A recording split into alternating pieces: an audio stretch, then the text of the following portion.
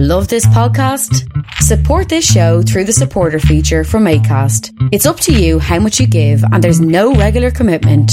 Just hit the link in the show description to support now.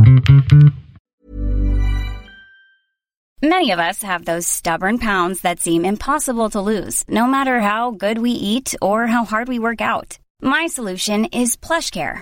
PlushCare is a leading telehealth provider with doctors who are there for you day and night to partner with you in your weight loss journey. They can prescribe FDA-approved weight loss medications like Wegovy and Zepbound for those who qualify.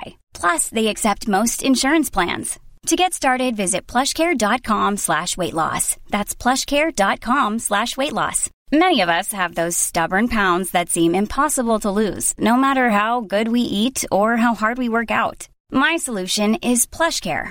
PlushCare is a leading telehealth provider with doctors who are there for you day and night to partner with you in your weight loss journey. They can prescribe FDA-approved weight loss medications like Wegovy and Zepbound for those who qualify. Plus, they accept most insurance plans. To get started, visit plushcare.com/weightloss. That's plushcare.com/weightloss.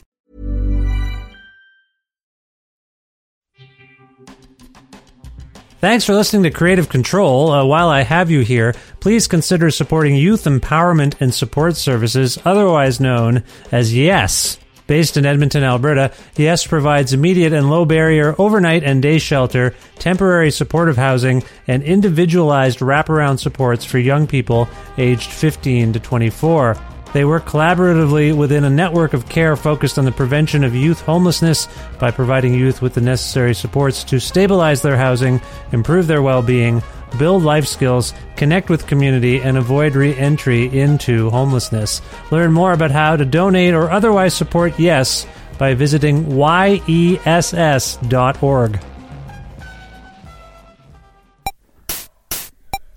Creative control, creative control. Comedy, art, and sometimes rock and roll. Let's do a public opinion poll. Raise your hand if you love creative control. 'Cause when Vish is unleashed, well, Oh, sorry, I didn't see you there. I was just working on a tribute song to my favorite podcast, Creative Control, with Vish Khanna. My name is Matthias, and I play in a band called The Burning Hell, but more importantly, I support Creative Control on Patreon, and I think you should too. Quality long-form arts journalism is like a magical talking unicorn. It definitely exists, but it can be really hard to find. Fortunately for us, Vish makes it easy with hundreds of funny, thought-provoking, well-researched and engaging interviews with artists from all over the world. Your flexible monthly donation on Patreon will get you plenty of special exclusive treats and help Vish keep his podcast well-fed and cared for properly, the way a magical unicorn deserves. To make your flexible monthly donation to Creative Control, please visit patreon.com/Creative Control today.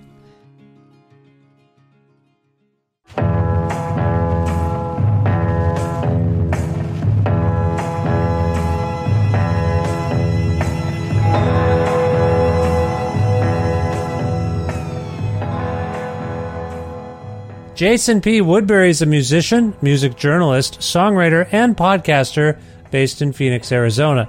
A critic who's been commissioned to write album liner notes, Woodbury is a regular contributor to the music outlet Aquarium Drunkard, where he does a few different things, including the weekly interview podcast Transmissions, where he's a host, as well as Range and Basin on Radio Free Aquarium Drunkard on Dublab, where he explores his love of things like comic books, science fiction, and mysticism. On September 9th, 2022, Fort Lowell Records released Something Happening, Always Happening, the debut album for Woodbury's musical alter ego, JPW. And after we connected when Jason invited me to be a guest on Transmissions maybe a year ago or so, we got together again recently for this conversation where we discussed things like his time growing up in Arizona and how music reached him as a teenager, his entry point into music journalism and learning how to play guitar, his love of the Beatles and artists who write their own songs, engaging with interview subjects with a spirit of awe and enthusiasm, the powerful lull of the Sonoran Desert, and the alluring sound of JPW, on this new record, future plans, and much more. A part of the Entertainment One Network with the support of listeners like you who follow and subscribe to this podcast and spread the word about it and make flexible monthly donations at patreon.com/creativecontrol. This is a donor-driven podcast primarily, so thank you for supporting the show at patreon.com/creativecontrol. If you can, it's really appreciated. With additional support from Blackbird Music, a wonderful record store with bricks and mortar locations in Edmonton and Calgary, Alberta, and very friendly employees who will help you if you walk into one of their stores, or if you use the internet sometimes. You go to blackbird.ca, say you want to order the JPW record that we're talking about today, Something Happening, Always Happening. Well, you go into their search box and you type all that stuff in, and if you're fortunate, and we're all fortunate, they can send you a copy of this album. They'll ship it to your house. If you're less fortunate, they may make you come to Edmonton or Calgary if you're not already there, because that's sometimes what happens. Anyway, you either pick it up in the store or they'll ship it to you. You figure it out. Learn more at blackbird.ca. Plus, in-kind support from Pizza Trocadero, The Bookshelf, and Planet Bean Coffee, respectively, in Guelph, Ontario, and Granddad's Donuts in Hamilton, Ontario. This is episode 780 of Creative Control, featuring the lovely and talented Jason P. Woodbury, with your host, me, Vish Khanna.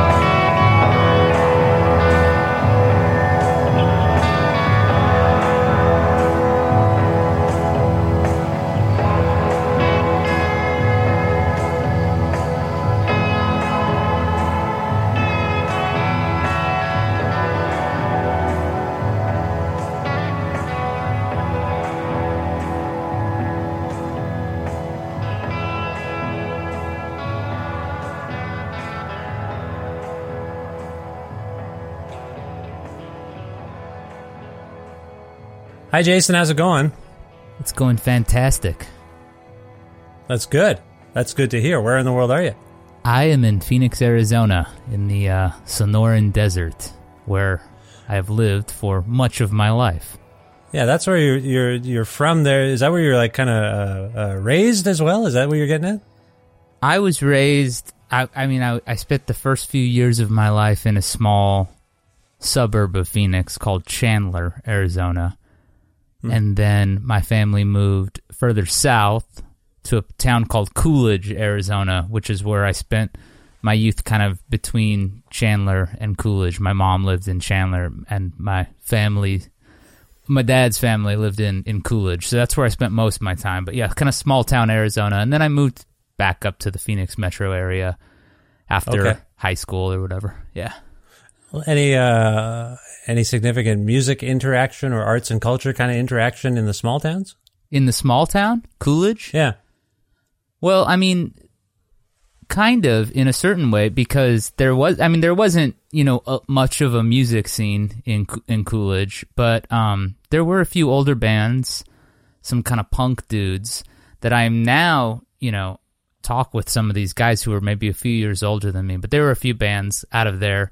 Kind of really well-known emo band Jimmy World once played a show down there. I did not make it to that show, but that was like a legend. You'd hear about that. Legendary show, yeah. Yeah, so that happened. But I started playing music with friends, and a couple other kids did the same, and so we were kind of a three-band music scene or something like that.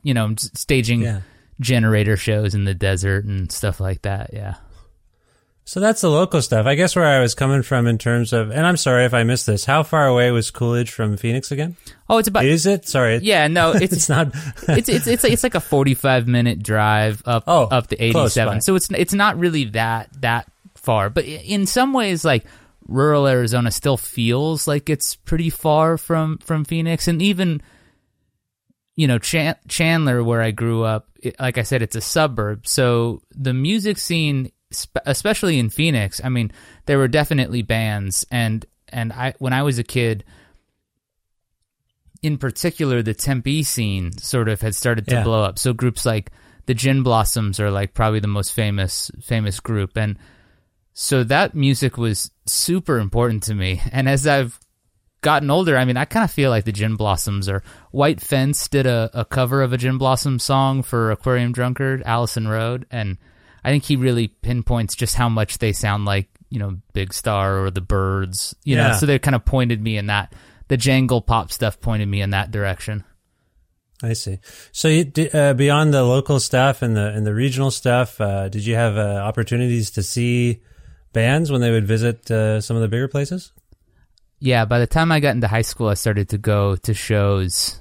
Mostly at that time, I would have been into like kind of punk and emo type stuff, I guess. So I would go see shows at a venue called the Nile in Mesa. And then as I got into more like indie rock stuff, there was a venue in downtown Phoenix called Modified Arts that was really important. And so, you know, around whatever, 2002, 2003, 2004, start getting into stuff like the Unicorns. I remember they had played there, and I saw The Good Life, which was like a Cursive side, you know, so stuff like that. So yeah, eventually once I started going to shows, I mean, it was just like a foregone conclusion to me that I needed to move out of the small town and get to Phoenix so I could go to shows all the time. And so, yeah, that's what I did.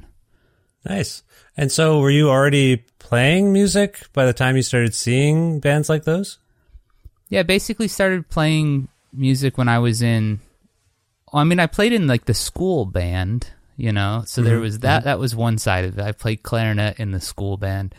And I guess that was where I learned whatever I know of music theory, which is not, I don't know a lot, but my uncle and my dad had played in their youth, and so my uncle had guitars everywhere, and my dad had a bass, and you know, so I would kind of have access to that stuff. So yeah, I started kind of fiddling around with that in junior high, and then in high school, like everybody, I met a friend who had a guitar, and I was like, we should start a band, and I could barely play, and he wasn't much farther along. He figured out power chords, so that was like a revelation. But yeah, so we started.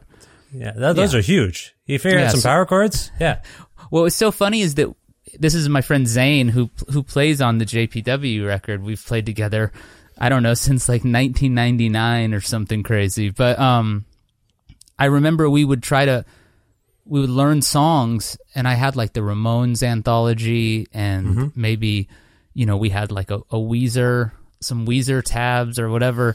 Yeah. But I remember I would be trying to play Ramones songs, but I didn't know power chords, so I was doing full chords, you know, full C chord, full D chord, full G, and I was like, it sounds correct, but not right. Like, I don't understand. What am I doing? You know? And sorry, you're playing open chords or bar chords? I was playing open chords. Open chords, yeah. Open chords, and so he showed up and he was like, hey, check it out. You don't even need all those fingers, man. You only need 2 fingers. And I was like, okay, cool.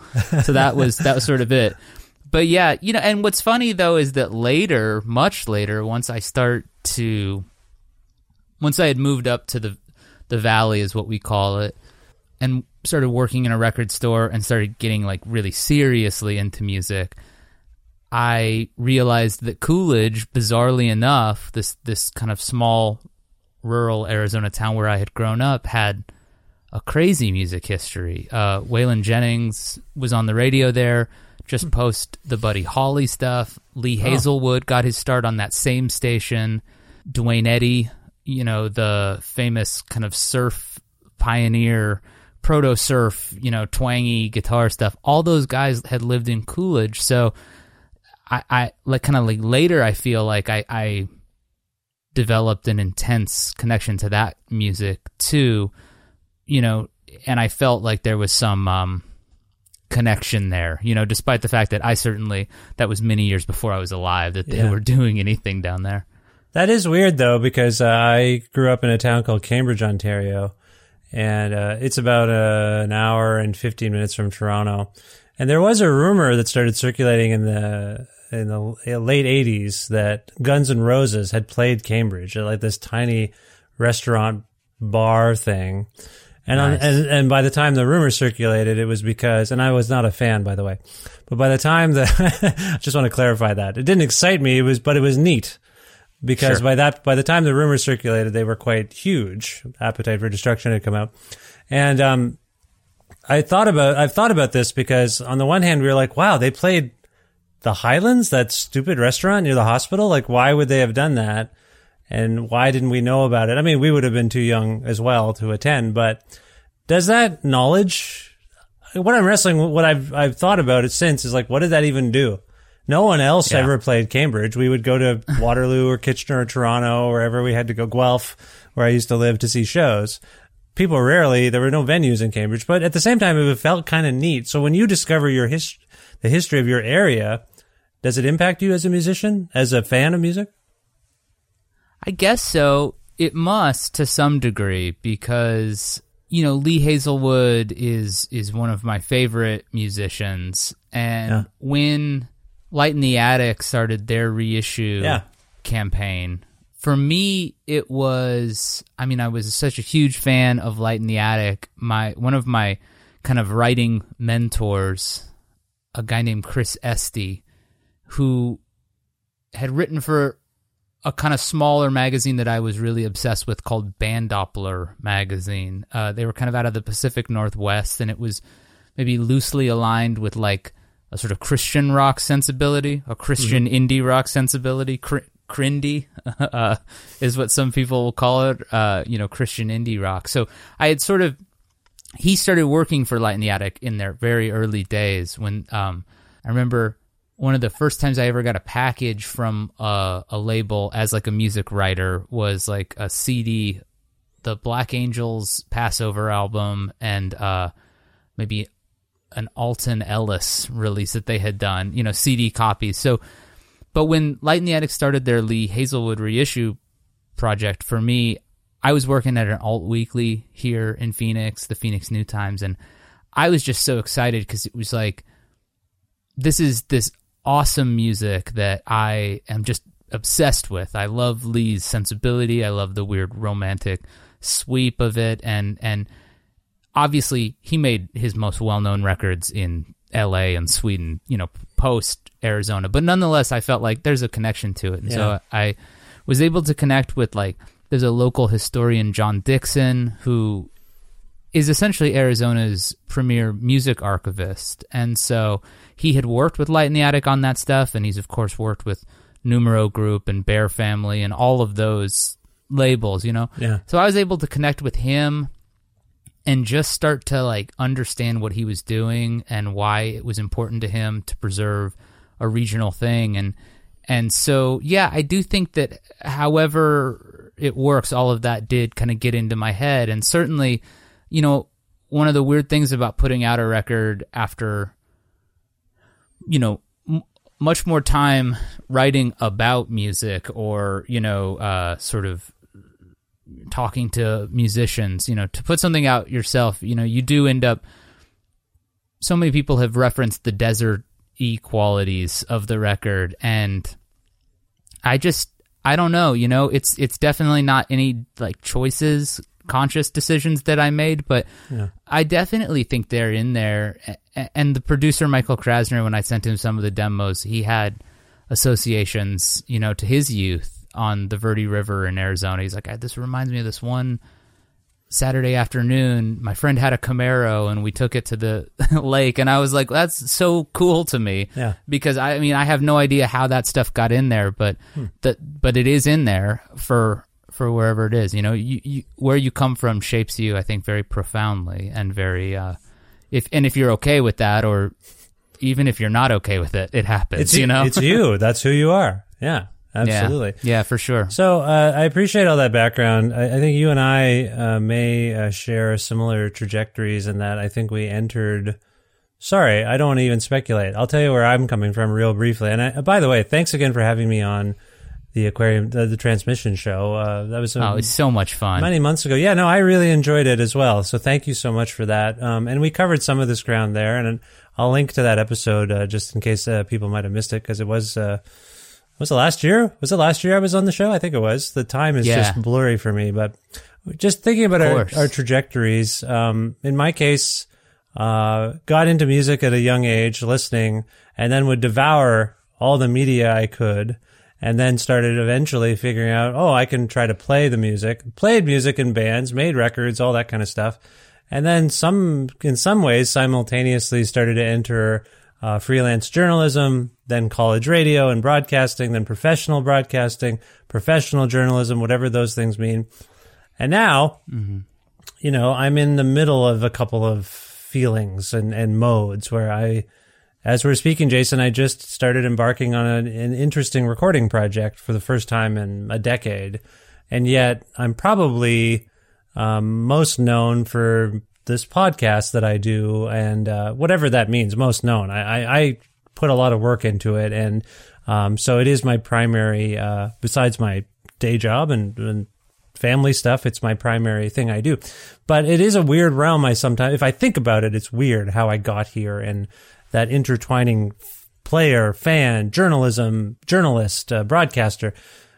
Is it safe to say you have a kind of similar trajectory? Can you talk about that a little bit? Yeah, very much so. And I do think we talked about this a little bit on transmissions. I guess when you're young, you don't know what you're doing, essentially. I mean, I was always pretty instinctual in terms of my actions, you know what I mean? And so I grew up with like kind of a collector mentality. I was into comic books. I was interested in, science fiction. I was interested in stuff like that. And all of those things required kind of immersing yourself and figuring out what you are into and figuring out how to figure out what you're into, essentially, like what that process looks like. And, I liked this, so maybe I would like this. And so I was primed for music taking hold the way it did. And in high school, I mean, it was just, I just became obsessed with listening to music and playing music and thinking about music, and even in high school, nascently writing about music. Yeah, same here. For sure. Yeah. I mean, there was a school newspaper barely when I was in Coolidge, at Coolidge High School, but I signed up for the class, and for whatever reason, it had become, as I remember it, kind of like a screw around class. Like people would sign up for it, kind of knowing that they probably wouldn't have to do anything.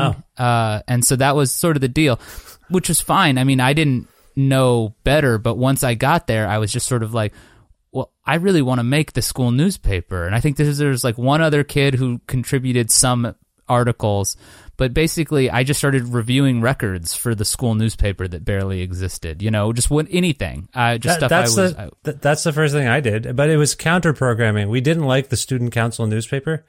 So this guy, Jeff, and I decided we would do, it was called, the school mascot was a panther. So this is how contrary we were even at the end of high school.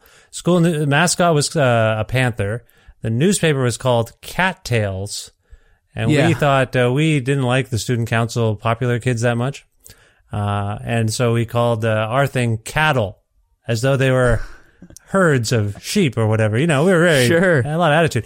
Yeah, that's the first. I remember I reviewed the Blues Explosion remix album that came out after Orange. And I wrote a review. That's the first thing I wrote a review of in my life, was high school, at the end of high school. But it was weirdly contrary, and there was a rebellious aspect to it. I didn't want to do it for the school paper. So, but I was so immersed in music journalism. And at that time, coming from a relatively small town too, that meant Rolling Stone, Spin, starting to find fanzines and things like that at that age.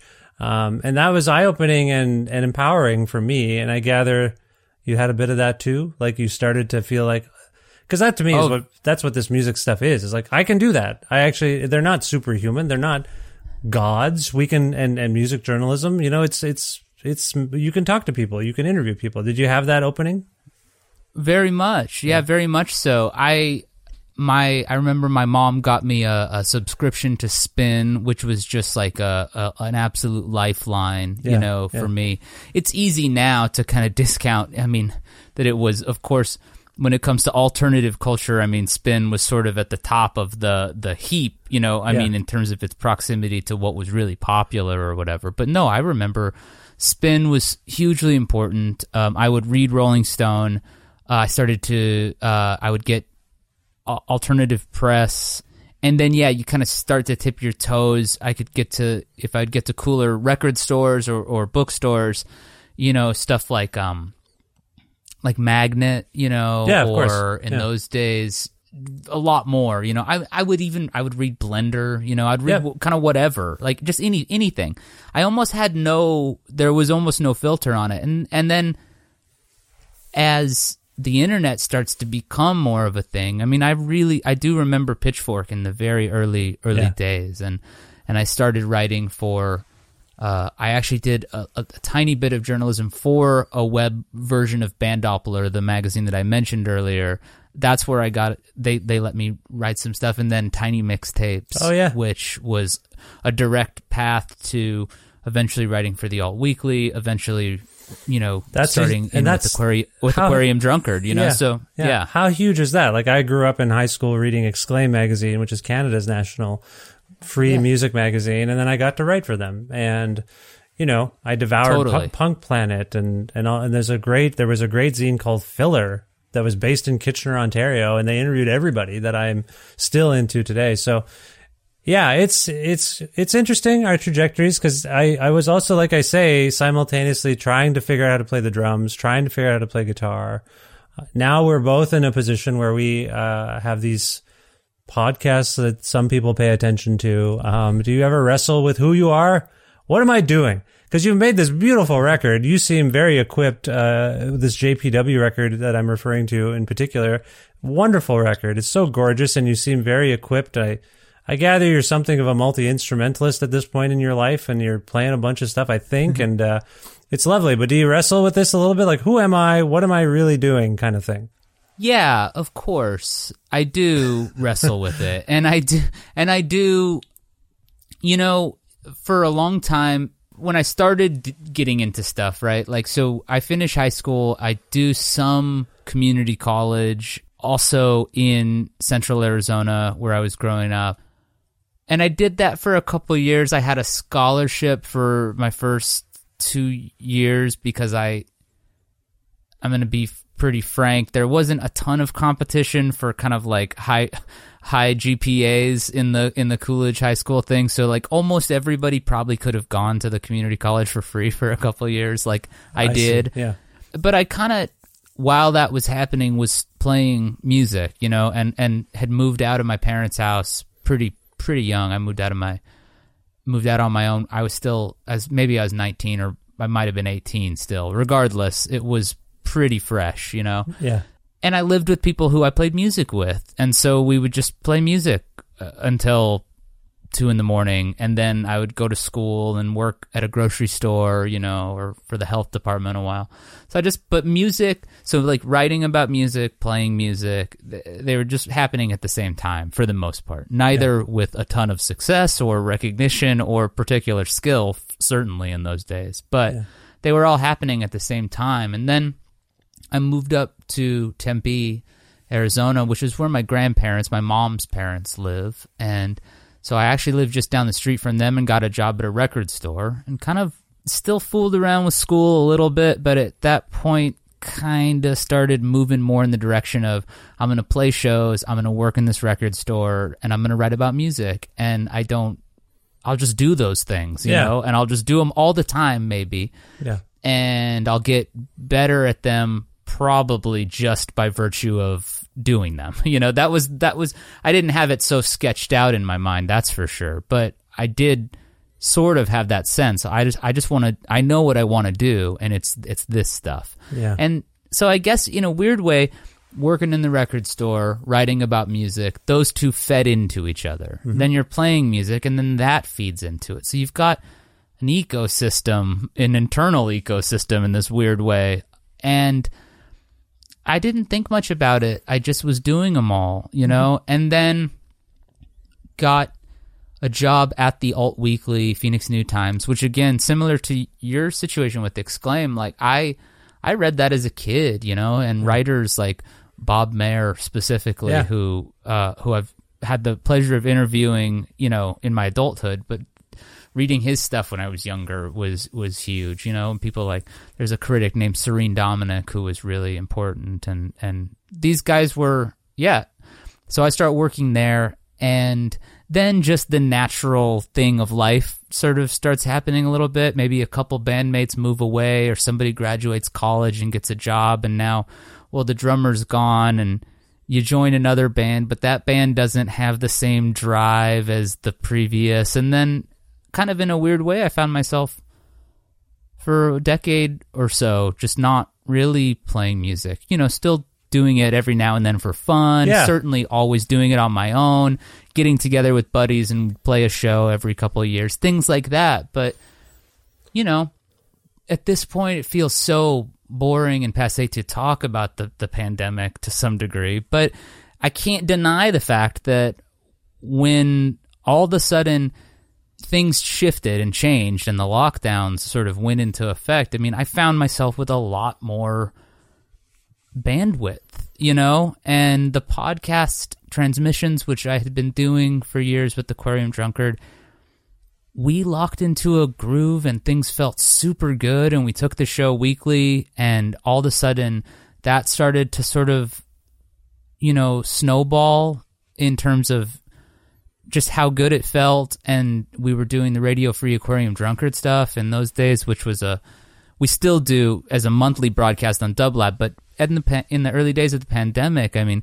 launched a 24-hour pirate radio stream online, you know, and people all over the world were listening. And so I think that open space and this feeling of a sort of, I mean, probably certainly a huge amount of fear about the state of the world and a huge amount of anxiety about various things and all of that. But also, I think, for me at least in those early days, I had a real sense of optimism that this was going to sort of change the way people think about our relationship to each other, our relationship in community, our relationship to art. I mean, everybody I know in those days was listening to music, and I remember people saying, you know, oh, I've been getting out CDs that I hadn't listened to in years and years, or oh, I went and was looking through all these records that I had amassed and never even listened to. So I had this feeling, and the degree to which that took hold societally, maybe not what I thought it might be, but on a personal level, something shifted and unlocked and changed. And I had been in the process of getting ready to make a record with my friends in the group Kitimoto, and we had done a bunch of practices, and towards the end of 2020, we did a session, you know, when there was the first sort of like, I think it's maybe safe to do stuff again. And then immediately it became clear that it wasn't safe to do stuff again. So then a couple months later, you know, we finished that record, and then just rolled right into making this one. And it just, for me, you know, I guess because you asked, like, do I ask myself, you know, who am I? What am I? What, you know, I do. And I did. And I was nervous about putting music out into the world. I was really nervous and a little hung up on the idea that it's hard to even say what it was. It's like a combination of anxieties and stresses and fears and nervousness, you know, like, are people going to think that I am saying that I'm worthy of putting out a record? It sounds like a ridiculous notion. No, but it did. I'm cross my head. I'm going through it right now. I'm doing the same thing as you, and engaging in a long distance project. And it's a very weird approach to it, and we're still kind of operating. It's all very remote. It's all meant to be a remote project with remote collaboration. And I've had the same thoughts. Like, just given the primary collaborator I'm working with, I'm like, this is out of my league, but they seem into it and they're encouraging me. And I'm sure you've been encouraged as well. No, 100%. My main collaborator on Something Happening, Always Happening is Michael Krasner, who is from a group called Boxhead Ensemble, and he had also played under the name Lofty Pillars, and he's done a bunch of his own work.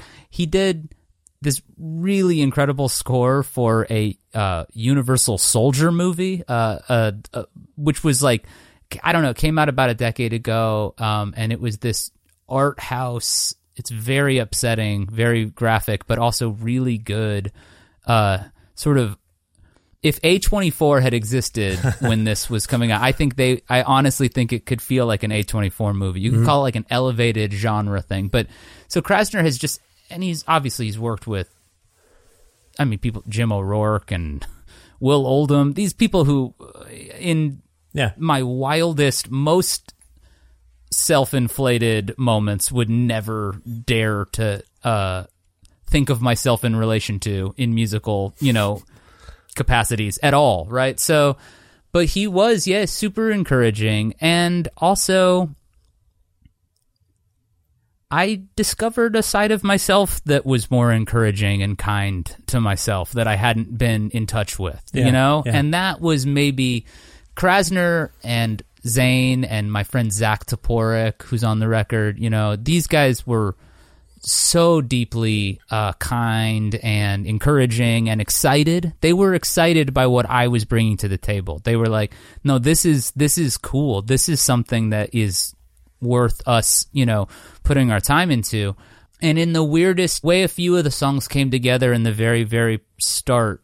It really did feel like that, like maybe a block or something that had been in front of my subconscious or unconscious mind had lifted, whatever it was. I don't know. Maybe it's getting a little older. Maybe it's facing a strange future. Maybe it's realizing on some level, well, if you want to do this, you might not have an infinite amount of time to do things. You know what I mean? Sorry, so it's these realizations are pandemic. Post. Yeah. Like since I don't want to say post-pandemic, but since the beginning of the pandemic, you've had these. Yeah. More. Or maybe a little bit more of a recognition of that stuff that I knew instinctually, or obviously we all know these things on some level. But the strangeness of the situation pulled it into focus in a new way. Among the things that have been affected by this collective experience, I think, are everyone's relationship with time and also what's important. So when I earlier asked you if you pose such questions to yourself like I do, like what am I doing? Who am I really? I didn't expect you to have answers to those. There aren't any real answers to those. We're dynamic people, human beings. So I think what I'm also picking up on and I can relate to is I'm just doing things. I'm just doing the things that seem right and are in front of me. And if that means I'm making a podcast right now, and that also means I'm making music right now, or writing about music or whatever, they all are complementary. And you use the word feed into each other. And the one thing that sparked for me is I wonder if you can relate to the notion that they might actually be informing one another. Now, I know some people might be like, why would interviewing someone or writing about music, how could that inform you as a player or as a composer yourself? And I've thought about that. With all the different hats I've worn, from the stuff I've already described, journalism and performance and recording, I've also wound up emceeing / stagehanding, being a stagehand at music festivals, and being on, I've never run a label, but being on like juries. I've just been so immersed in various aspects of the industry by accident, like by the traditional music putting on shows. Like that's a whole other skill set and a level of work, planning events. But for some reason, I've done it. And it's just because someone had to do it, and I happened to be the one who stepped up at that point, and I've tried to slow things down. All I'm getting at is, and my question for you really is, beyond feeding into one another, do you feel like all the different things you do actually, practically, tangibly inform everything you're doing? Yeah, I do. I do think that they do. And I think that the things that a person does the things that a person truly immerses themselves in can't help but inform what comes out. I love the Beatles. The Beatles are one of my favorite bands, right? Yeah, I got the two. I got the vinyl and the mono box set up there, and I got them on compact disc. And my first love. There you go. Me too. And hearing the Beatles, I didn't actually grow up in a Beatles household. That wasn't my mom and dad's music. My mom was more into like Tesla. My dad more into Boston. So, not Beatles people necessarily. You know what I'll tell you real quick about that, though, is I would mostly agree with you on, or rather, I can relate to you with that. However, I will tell you that my parents immigrated to Canada from India. So when I got into the Beatles, they're like, "Oh, do you know the Beatles came to India?" And I was like, "Yeah." Yeah. And that was significant. The same way you were talking about bands coming through town and making your place feel like it was worth them doing that, and that made the place feel more special. My parents would talk my mother mostly. My dad didn't say too much about it, but my mother was spoke of them fondly, that they would take the time and immerse themselves in Indian culture and spiritual practice. Except maybe she didn't know how much Ringo didn't like it. But my point is, he wasn't into the food. No, he wanted right? to go home, and he split as early as he could. That's Ringo. But my point is, I just want to say, I would often ask my parents to play the music that my cousin got me into, or whatever was on the radio, if I could buy a Fine Young Cannibals tape or whatever the heck I had in excess. Yeah. They would tolerate that, but when we would go on drives across the highway to visit my mom's relatives about an hour away, frequently, almost twice a month, we would make those trips and we would listen to music, and they would play some of their music, but they always liked the Beatles. And I now can't help but think that fondness comes from the fact that, those are the guys who came. And I mean, God, you put on Revolver, Sgt. Pepper, there's sitar on it. They were just like, it was like we were kind of communing over them. So sorry for my extended. No. Yeah, go ahead. No, that's beautiful. Yeah. I bring up the Beatles to sort of make the point that the Beatles set the template for what a rock band should be. Something that they didn't intend to do, but I think happened as a result of the Beatles, though, also, was this emphasis placed on sort of authorship and individual creative capacity. Yeah. And I guess what I mean to say is, before that, you get an Elvis or whatever, and Elvis was not a songwriter. Yeah. Elvis was an interpreter of songs. Yeah. Sinatra was an interpreter of songs. You can look at parts of Scott Walker's career where Scott Walker is not... He's not acting as a songwriter, he's a singer, And that wasn't viewed as sort of invalid. And then in the post-Beatles age, there's this idea that a songwriter, a rock songwriter, is this person who's creating this original thing that is not, And I get it, and I love, and there's parts of that are just so true, and I do get, but I also think that our creativity is the result of synthesis, and is the result of hearing things that resonate on very deep levels, and taking things into our imaginal capacities and running them through the filter that is us, and producing something from that just the same way that I can say that where I'm from got into the music,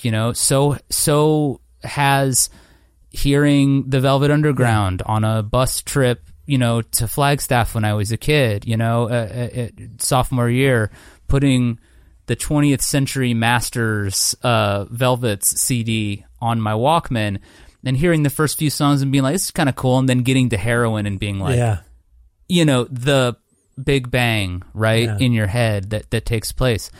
Yeah, that got into me on some level that I'll never, ever, ever be able to untangle it from the part of my brain that says, now we're going to make a song, So I do think that, you brought up our relationship with time, and to me, maybe that's part of what's happened since I've really given myself permission to play music again and to engage in that. Was I was taken by the way music can bend time and the way I can be transported back into my own biography, into, whatever, by hearing a song. And so I think that really what happened for me was once playing music started giving me some related feeling to the magic that I had experienced listening to music, which wasn't always... I always was electrified by playing music. I always loved playing music. I was always engaged in it, and it always was a thrill. But all of a sudden, I was making songs that didn't feel the same way that previous songs had to me, or some part of me had let a guard down that I was like, well, I want to make this. And I think the rule is that if you feel like this making it, if it's scratching an itch for you on a personal level, there is a chance that it could do that for somebody else in some way. And to recognize that that's not about your ego, and that's not about any of those other things that I'd been worried about or hung up on, was a freeing thing. And so, once that happened, it was like, I think I have to put stuff out because I want to reciprocate, whatever that means. I don't know what it means, but it is, I'm just going with my gut instinct on it. Well, it's in our work as interviewers, it's just an interesting time, I think, for the kinds of the kind of journalism that has been adopted via podcasting, which is this sort of, in my case, I am having, and as this one, as we are having right now, they're free-form conversations that, for me anyway, have a purpose. And I'm trying to get to people's work and their approach to stuff. But it, where you can get lost, and in my lowest skill set here, where I get lost is where I want to relate to my guest, who I don't know often. Often they're strangers to me. And sometimes if I think on it, I'm like, I play drums. And I'm like, why am I putting that out there? How does that inform the conversation? And I think it's because I want to be like, I can relate to what you're doing. I've made records. I've gone on tour. I've done some comedy. I've written things. And I guess I just wonder if you're ever conscious of that. Because I appreciate everything you're saying and the thoughtfulness of like, why would I put out a record? Who's going to want that? Is it weird to do it if I'm known maybe more for one thing to then throw my hat into the ring? And for me, I'm sensitive to it because I've written some negative reviews of music over the years because I've had to. And who am I? Who am I to say anything once I put out something and someone slags it, Anyway, my point is, do you ever get that level of self-conscious of like, am I trying to put myself too much into the conversation in an effort to relate to this guest I admire or whose work I look up to? Because you kind of want to find some, if I think on it, I reach out to people because I like them, but a lot of these kinds of conversations are trying to find some kinship in the moment. Quickly. Yeah. Do you relate to any of that? I do, and I think that my own musical practice has not come up on the podcast very often, right? Yeah. I don't always volunteer it, and I guess I am somewhat conscious of that because as the host, it's complicated. It's a complicated untangling, right? Because it's similar to what I'm saying about music. Yeah. When I feel the song on an emotional level, I believe that's because I've poured enough of myself into the song that it has some spark of humanity, and that's what a listener will hear, maybe, or not. Yeah. But that's what I hear when I love a song, is I'm hearing some distilled expression of an individual or a group of individuals or a scene of whatever it is. And so I do think that in the podcast, and when I'm talking to people for Aquarium Drunkard or for Wastoids, which is another project I do with my friend Sam, and we do a show where we just talk to each other, and it's similar with him, and it's similar with the different guests on Transmissions, is like I am trying to get myself into a state of enthusiasm for the conversation. Yeah. That it's resonating with me on an emotional or spiritual or creative level, you know. So, and I do believe that as a host, you have to put enough of yourself into the thing that a listener is not just there for the guest. They're also at least partially there for me. And I try to maintain, again, this is usually done instinctually and without really planning or thinking too much. I mean, I think you relate very much to that too. Yeah. Because you can't overthink it, or you get in a different kind of weeds. But I do think that it's like, okay, I'm here to be enthusiastic and curious and excited for the listener too. Like I'm going to bring that energy to this. And I hope that by expressing that through my own side of the conversation, I hope that I'm creating the space for the listener to then feel that as well. Because, you know, I've been really obsessed, Vish, lately. I've been obsessed with Douglas Rushkoff's podcast, Team Human. Oh. And I like how he keeps talking about cultivating awe as not just like a good thing to do, but maybe like a survival tactic, you know, to just sort of like always remain open to awe and wonder and excitement. And if I've done anything good with Aquarium Drunker Transmissions, I think it's trying to maintain a root connection to my own enthusiasm for the idea of songs and music and art and expression and creative stuff. So I think that's like, it's like I try to keep something like a beginner's mind in terms of the conversations. I try to ask questions as they come naturally, driven by my own enthusiasms. And I do think that in a weird way, that's, you got to pour yourself into the vessel so that it has some humanity to it. And I think guests resonate with that, and I definitely think that listeners, when it works, I hope so. They resonate. I hope so. I think so. I hope so. And I'm from my perspective, I think you and I have pretty similar approaches to how we do things. And similar guest lists, as we've discussed in the past, every now and then. Yes, and I think that's great. I mean, I think that Me too. There's a little bit of podcast kinship that's developing among, I feel like I'm part of a small community of people who are like-minded, and that to me is like the same way. I was just talking to someone this morning about, we were talking about a different artist and how they're both on tour at the same time, so they keep seeing each other's posters at the same venues. And on some level, when we launch our podcasts and we get our notifications, it's kind of like the same thing. Oh, Transmissions is in town, and who do they got going on? You know, so I appreciate that, and I am also not trying to overthink too much. But with this pandemic, there's been a lot to overthink, and also I don't know, I picked up guitar more. I played more guitar. A lot of people have told me, well, I took up an instrument. I've tried to use this time to enhance something or get to something I haven't been able to get to before.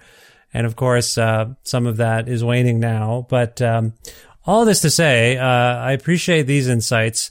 This record of yours, like I say, is really wonderful. And you were talking about people picking up on desert themes. My wife, when she first heard some of the scorching guitar, was like, this kind of reminds me of like Nels Cline or someone. I'm like, whoa, that's a pretty big compliment.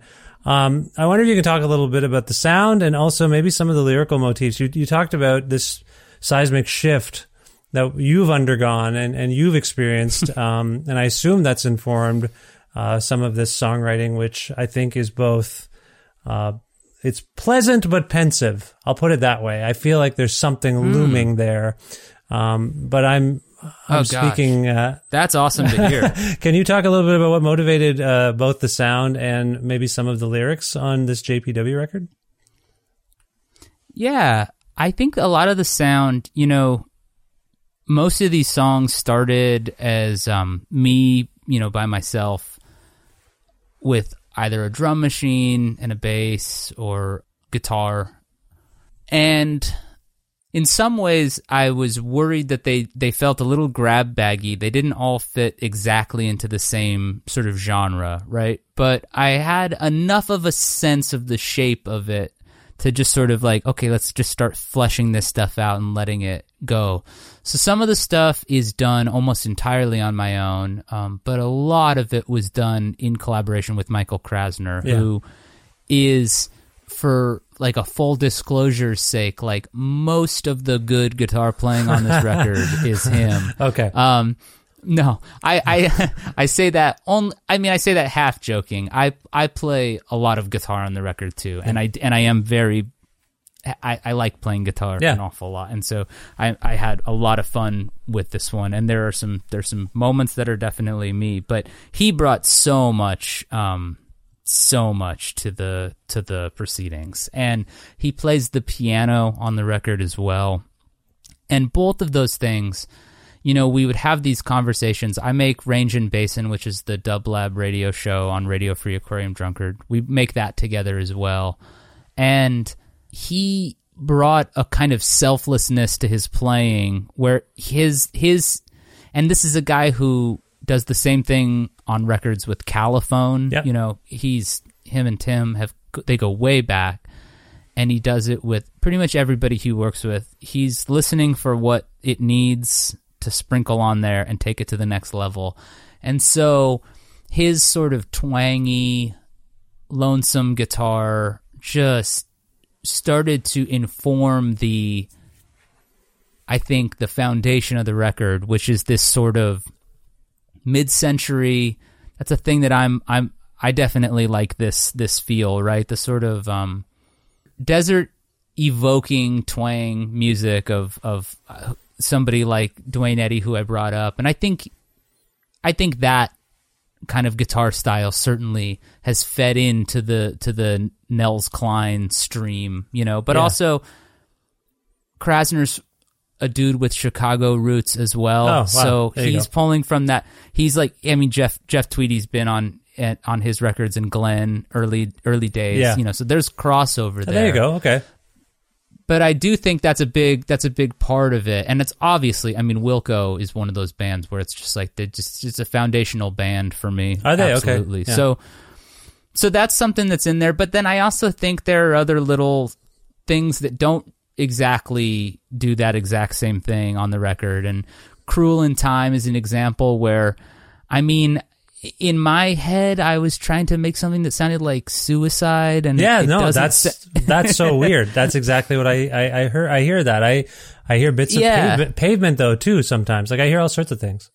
You definitely hear Pavement for sure. The Kidimoto record as well. That's one where John, who's the singer songwriter in that band, and the other guys, we are all. Pavement's like one of our, you know, where we all meet in the middle kind of influences. So that's definitely in there.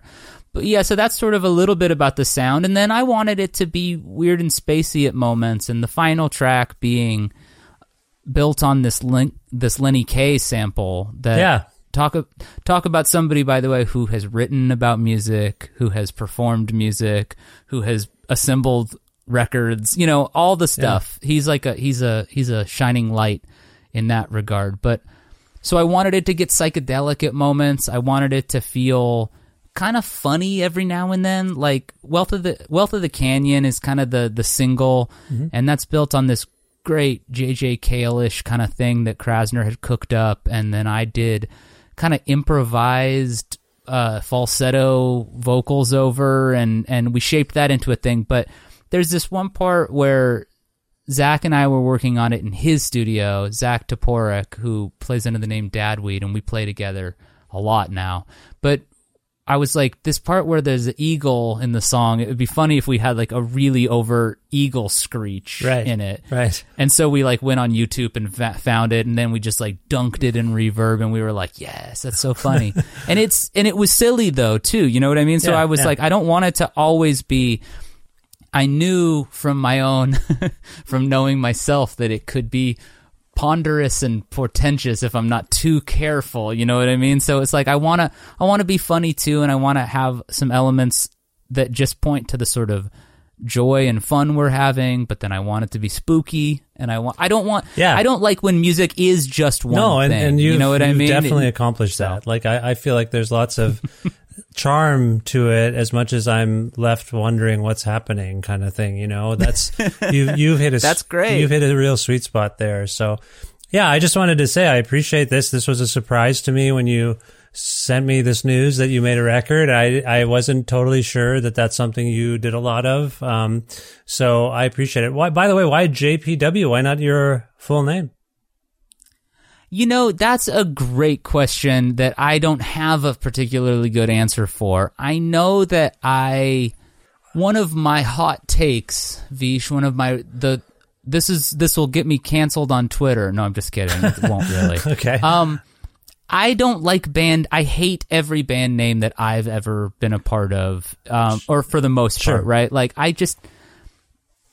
to me, I've been in bands that have cooler names, but anytime I've ever had to come up with one, I've just found myself unsatisfied and dissatisfied, and just like there's something about it that just really gets me and bugs me for whatever reason. Sure. And so I had ideas, and I thought, well, maybe just put it out as Jason P. Woodbury. And then I was like, Jason P. Woodbury, that sounds like a writer's name. I don't know why this was happening in my head. No, that's fine. I'm already pondering. I'm going to say that this is Jason P. Woodbury on the show, not JPW. I find that too vague. Is that okay?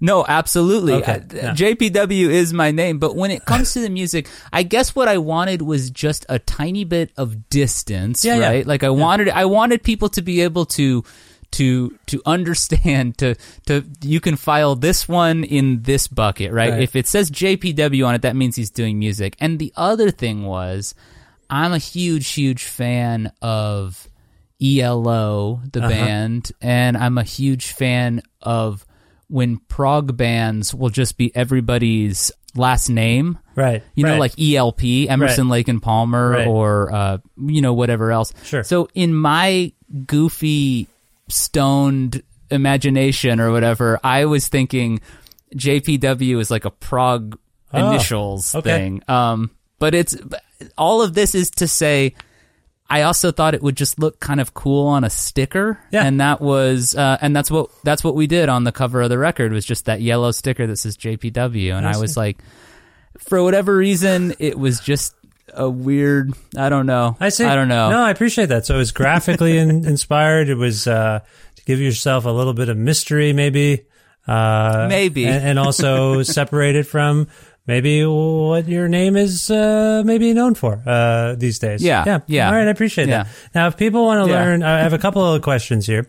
Can you tell us a little bit about your future plans, whether there's touring or more recordings coming up? And also within that, if people want to learn more about such things, where they can go to learn more about JPW, this record, and anything else you want them to follow you, those sorts of things. Yeah. Well, on the sort of musical front, Kirimoto has been playing shows, JPW and my friend Zach, his combo Dadweed. We've been doing these sort of combined shows where he's got a record out called High Time, and we've just always been really close buddies for a long time now. So we're at that point where it's like we want to play music and we want to have friends contribute, but managing bands is tough and can be very tough. So we hatched this idea of just sort of like, well, let's have a band. We'll call it JPW and Dadweed, or Dadweed and JPW, and we'll do some songs from his record. We'll do some songs from my record. And then we made a whole record together that cool. we're just about done with. And it's a 50-50 duo project. And so we'll play some songs from that. So we've got some shows coming up. Check Twitter or whatever.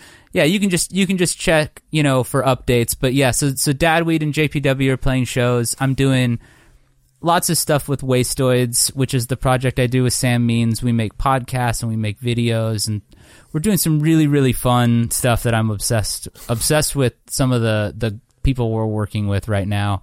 Documa, which is Bobby Marcos from the band Cloakroom. We're working on some projects. Oh, nice. Salvador Cresta, who is this really amazing Argentinian video director. He makes a show for Wastoid, so I just have a huge, having so busy. much fun doing You're that. A busy guy. Yeah. Very, very busy. And then, of course, Aquarium Drunkard Transmissions. Yeah. We do that every week, and we've got just so many great talks coming up that nice. I'm just over the moon about some of the people who have been hanging out on the show, and I love making that show. Yeah. And I think I said this when we talked, but really, your show remains an inspiration for me and has been an inspiration and was one of those things that really helped me remember, like, hey, I could do this. Great. We could do this. We could put ourselves out there. We could, And to me, your show is just a beautiful example of that DIY ethic and creativity at work. So it really means a lot to be on Creative Control. That's too kind, Jason, and it's greatly appreciated. and I'll say the feeling's mutual. It is meaningful to me to know that you're out there. It makes, I think, seeing my peers and like-minded colleagues doing things is, when I'm feeling low, it's motivational. It helps me to be like, no, I'm not alone doing this. And there is a point to this, and all those sorts of questions that sometimes pop up when for me, it's always like, okay, I've got everyone booked for the month I'm in. Gotta do it all over again the next month. Who am I going to get? I know. How am I going to figure this out? And it's a lot. But enough about me. I just want to say thank you for the kind words, and the feeling is mutual. So thank you for all the things you're doing. If we can go out on a song from this JPW record, I wondered if you can pick one for us and tell us why you chose it. You know, I think it would be cool to go out on Something Happening, the first track from it. Okay. And maybe the reason why I'd pick that one is because it just I love the way Zach's drums sound. We tracked two different drum kits for that, and he is like one of the most precise and like intensely technical players I've ever worked with, and it was so much fun to tell him to be sloppier and looser and have him be like, oh, I'll give it a shot, and I was like, looser, and then we'd do another take, and we got it just sounding so shambolic. To me, that one is just like, I always get I get a kick out of hearing those drums, and I'm such a fan of listening to him play them, so that's the one I'd pick. All right, well, this is sort of the half title track from the new album, Something Happening, Always Happening by JPW. This is track one. This is Something Happening. Jason, a pleasure to have you on the show. Thank you for making time for me. I hope you enjoyed yourself, and best of luck immensely. In the future. Yeah. Thank you so much.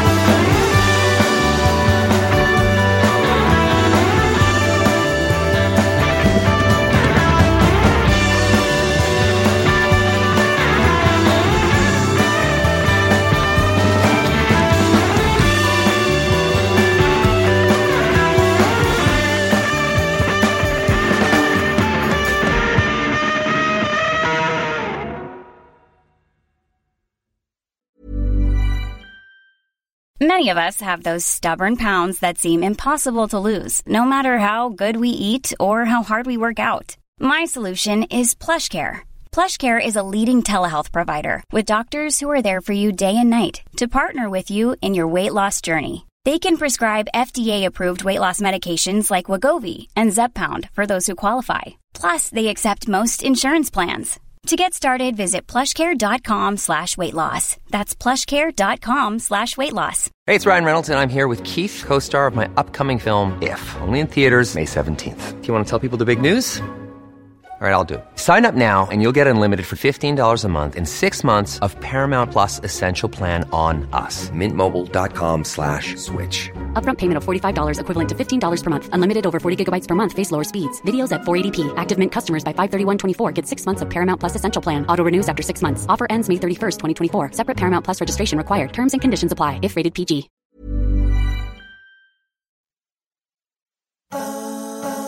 It's very nice to reconnect with Jason P. Woodbury there. I haven't talked to him really since we had our talk for his show Transmissions. Very nice of Jason to be on this, the 780th episode of Creative Control, which is part of the Entertainment One podcast network and is available just about wherever you get your podcasts. If you can't find an episode that you've heard about and you're looking for it, or if you want to learn more about me and sign up for my monthly newsletter, you can do all of those things, ideally, I think, at my website there. Just visit vishkhanna.com. You can also like Creative Control on Facebook. There's a page still up and running. You can also follow the show for now on Twitter at Vish Creative, or you can follow me directly on Twitter and Instagram at Vishkhanna. Also, please visit patreon.com/Creative Control to make a flexible monthly donation to support this donor-driven podcast. $6 American or more a month grants you access to exclusive content. You get episodes earlier than everybody else. You get some bonus stuff, content that no one else gets. And also, if you're interested in receiving a Creative Control t-shirt, just message me on Patreon. And if I don't get some more messages about these t-shirts, I'm burning them. I've had these t-shirts a long time. Some of them, it fits and starts. Every once in a while, I'll get 3 orders, and I'm like, what happened? And then, nothing. And then so they just sit there, down there in the basement, wondering what the hell I'm doing up here. And I go down and I talk to them, because I'm losing my mind. And I say, it's all right, t-shirt's not your fault. Don't worry. There'll be orders soon. Just relax. And see, I'm losing it. Anyway, I want to thank you for your support of the show on Patreon, and I'd like to send you a t-shirt and get them out of my house. Learn more at patreon.com/Creative Control.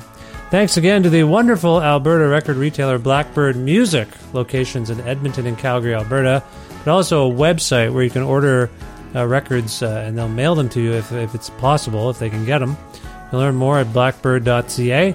Also want to thank Pizza Trocadero, The Bookshelf, and Planet Bean Coffee in Guelph, Ontario, and Granddad's Donuts in Hamilton, Ontario for their in-kind support for this show.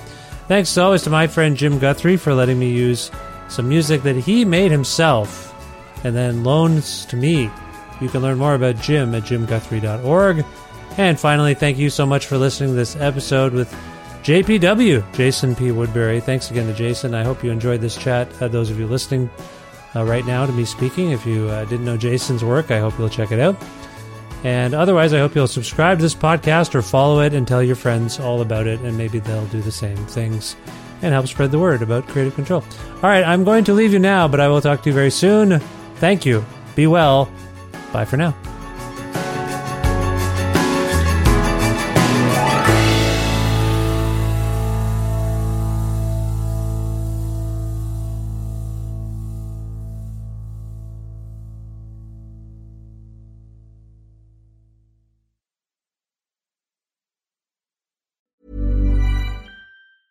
Even when we're on a budget, we still deserve nice things.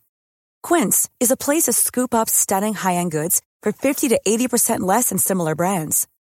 They have buttery soft cashmere sweaters starting at $50, luxurious Italian leather bags, and so much more. Plus, Quince only works with factories that use safe, ethical, and responsible manufacturing. Get the high-end goods you'll love without the high price tag with Quince. Go to quince.com/style for free shipping and 365-day returns. Imagine the softest sheets you've ever felt. Now imagine them getting even softer over time. That's what you'll feel with Boll & Branch's organic cotton sheets. In a recent customer survey, 96% replied that Boll & Branch sheets get softer with every wash. Start getting your best night's sleep in these sheets that get softer and softer for years to come. Try their sheets with a 30-night guarantee. Plus, get 15% off your first order at bollandbranch.com. Code BUTTERY. Exclusions apply. See site for details.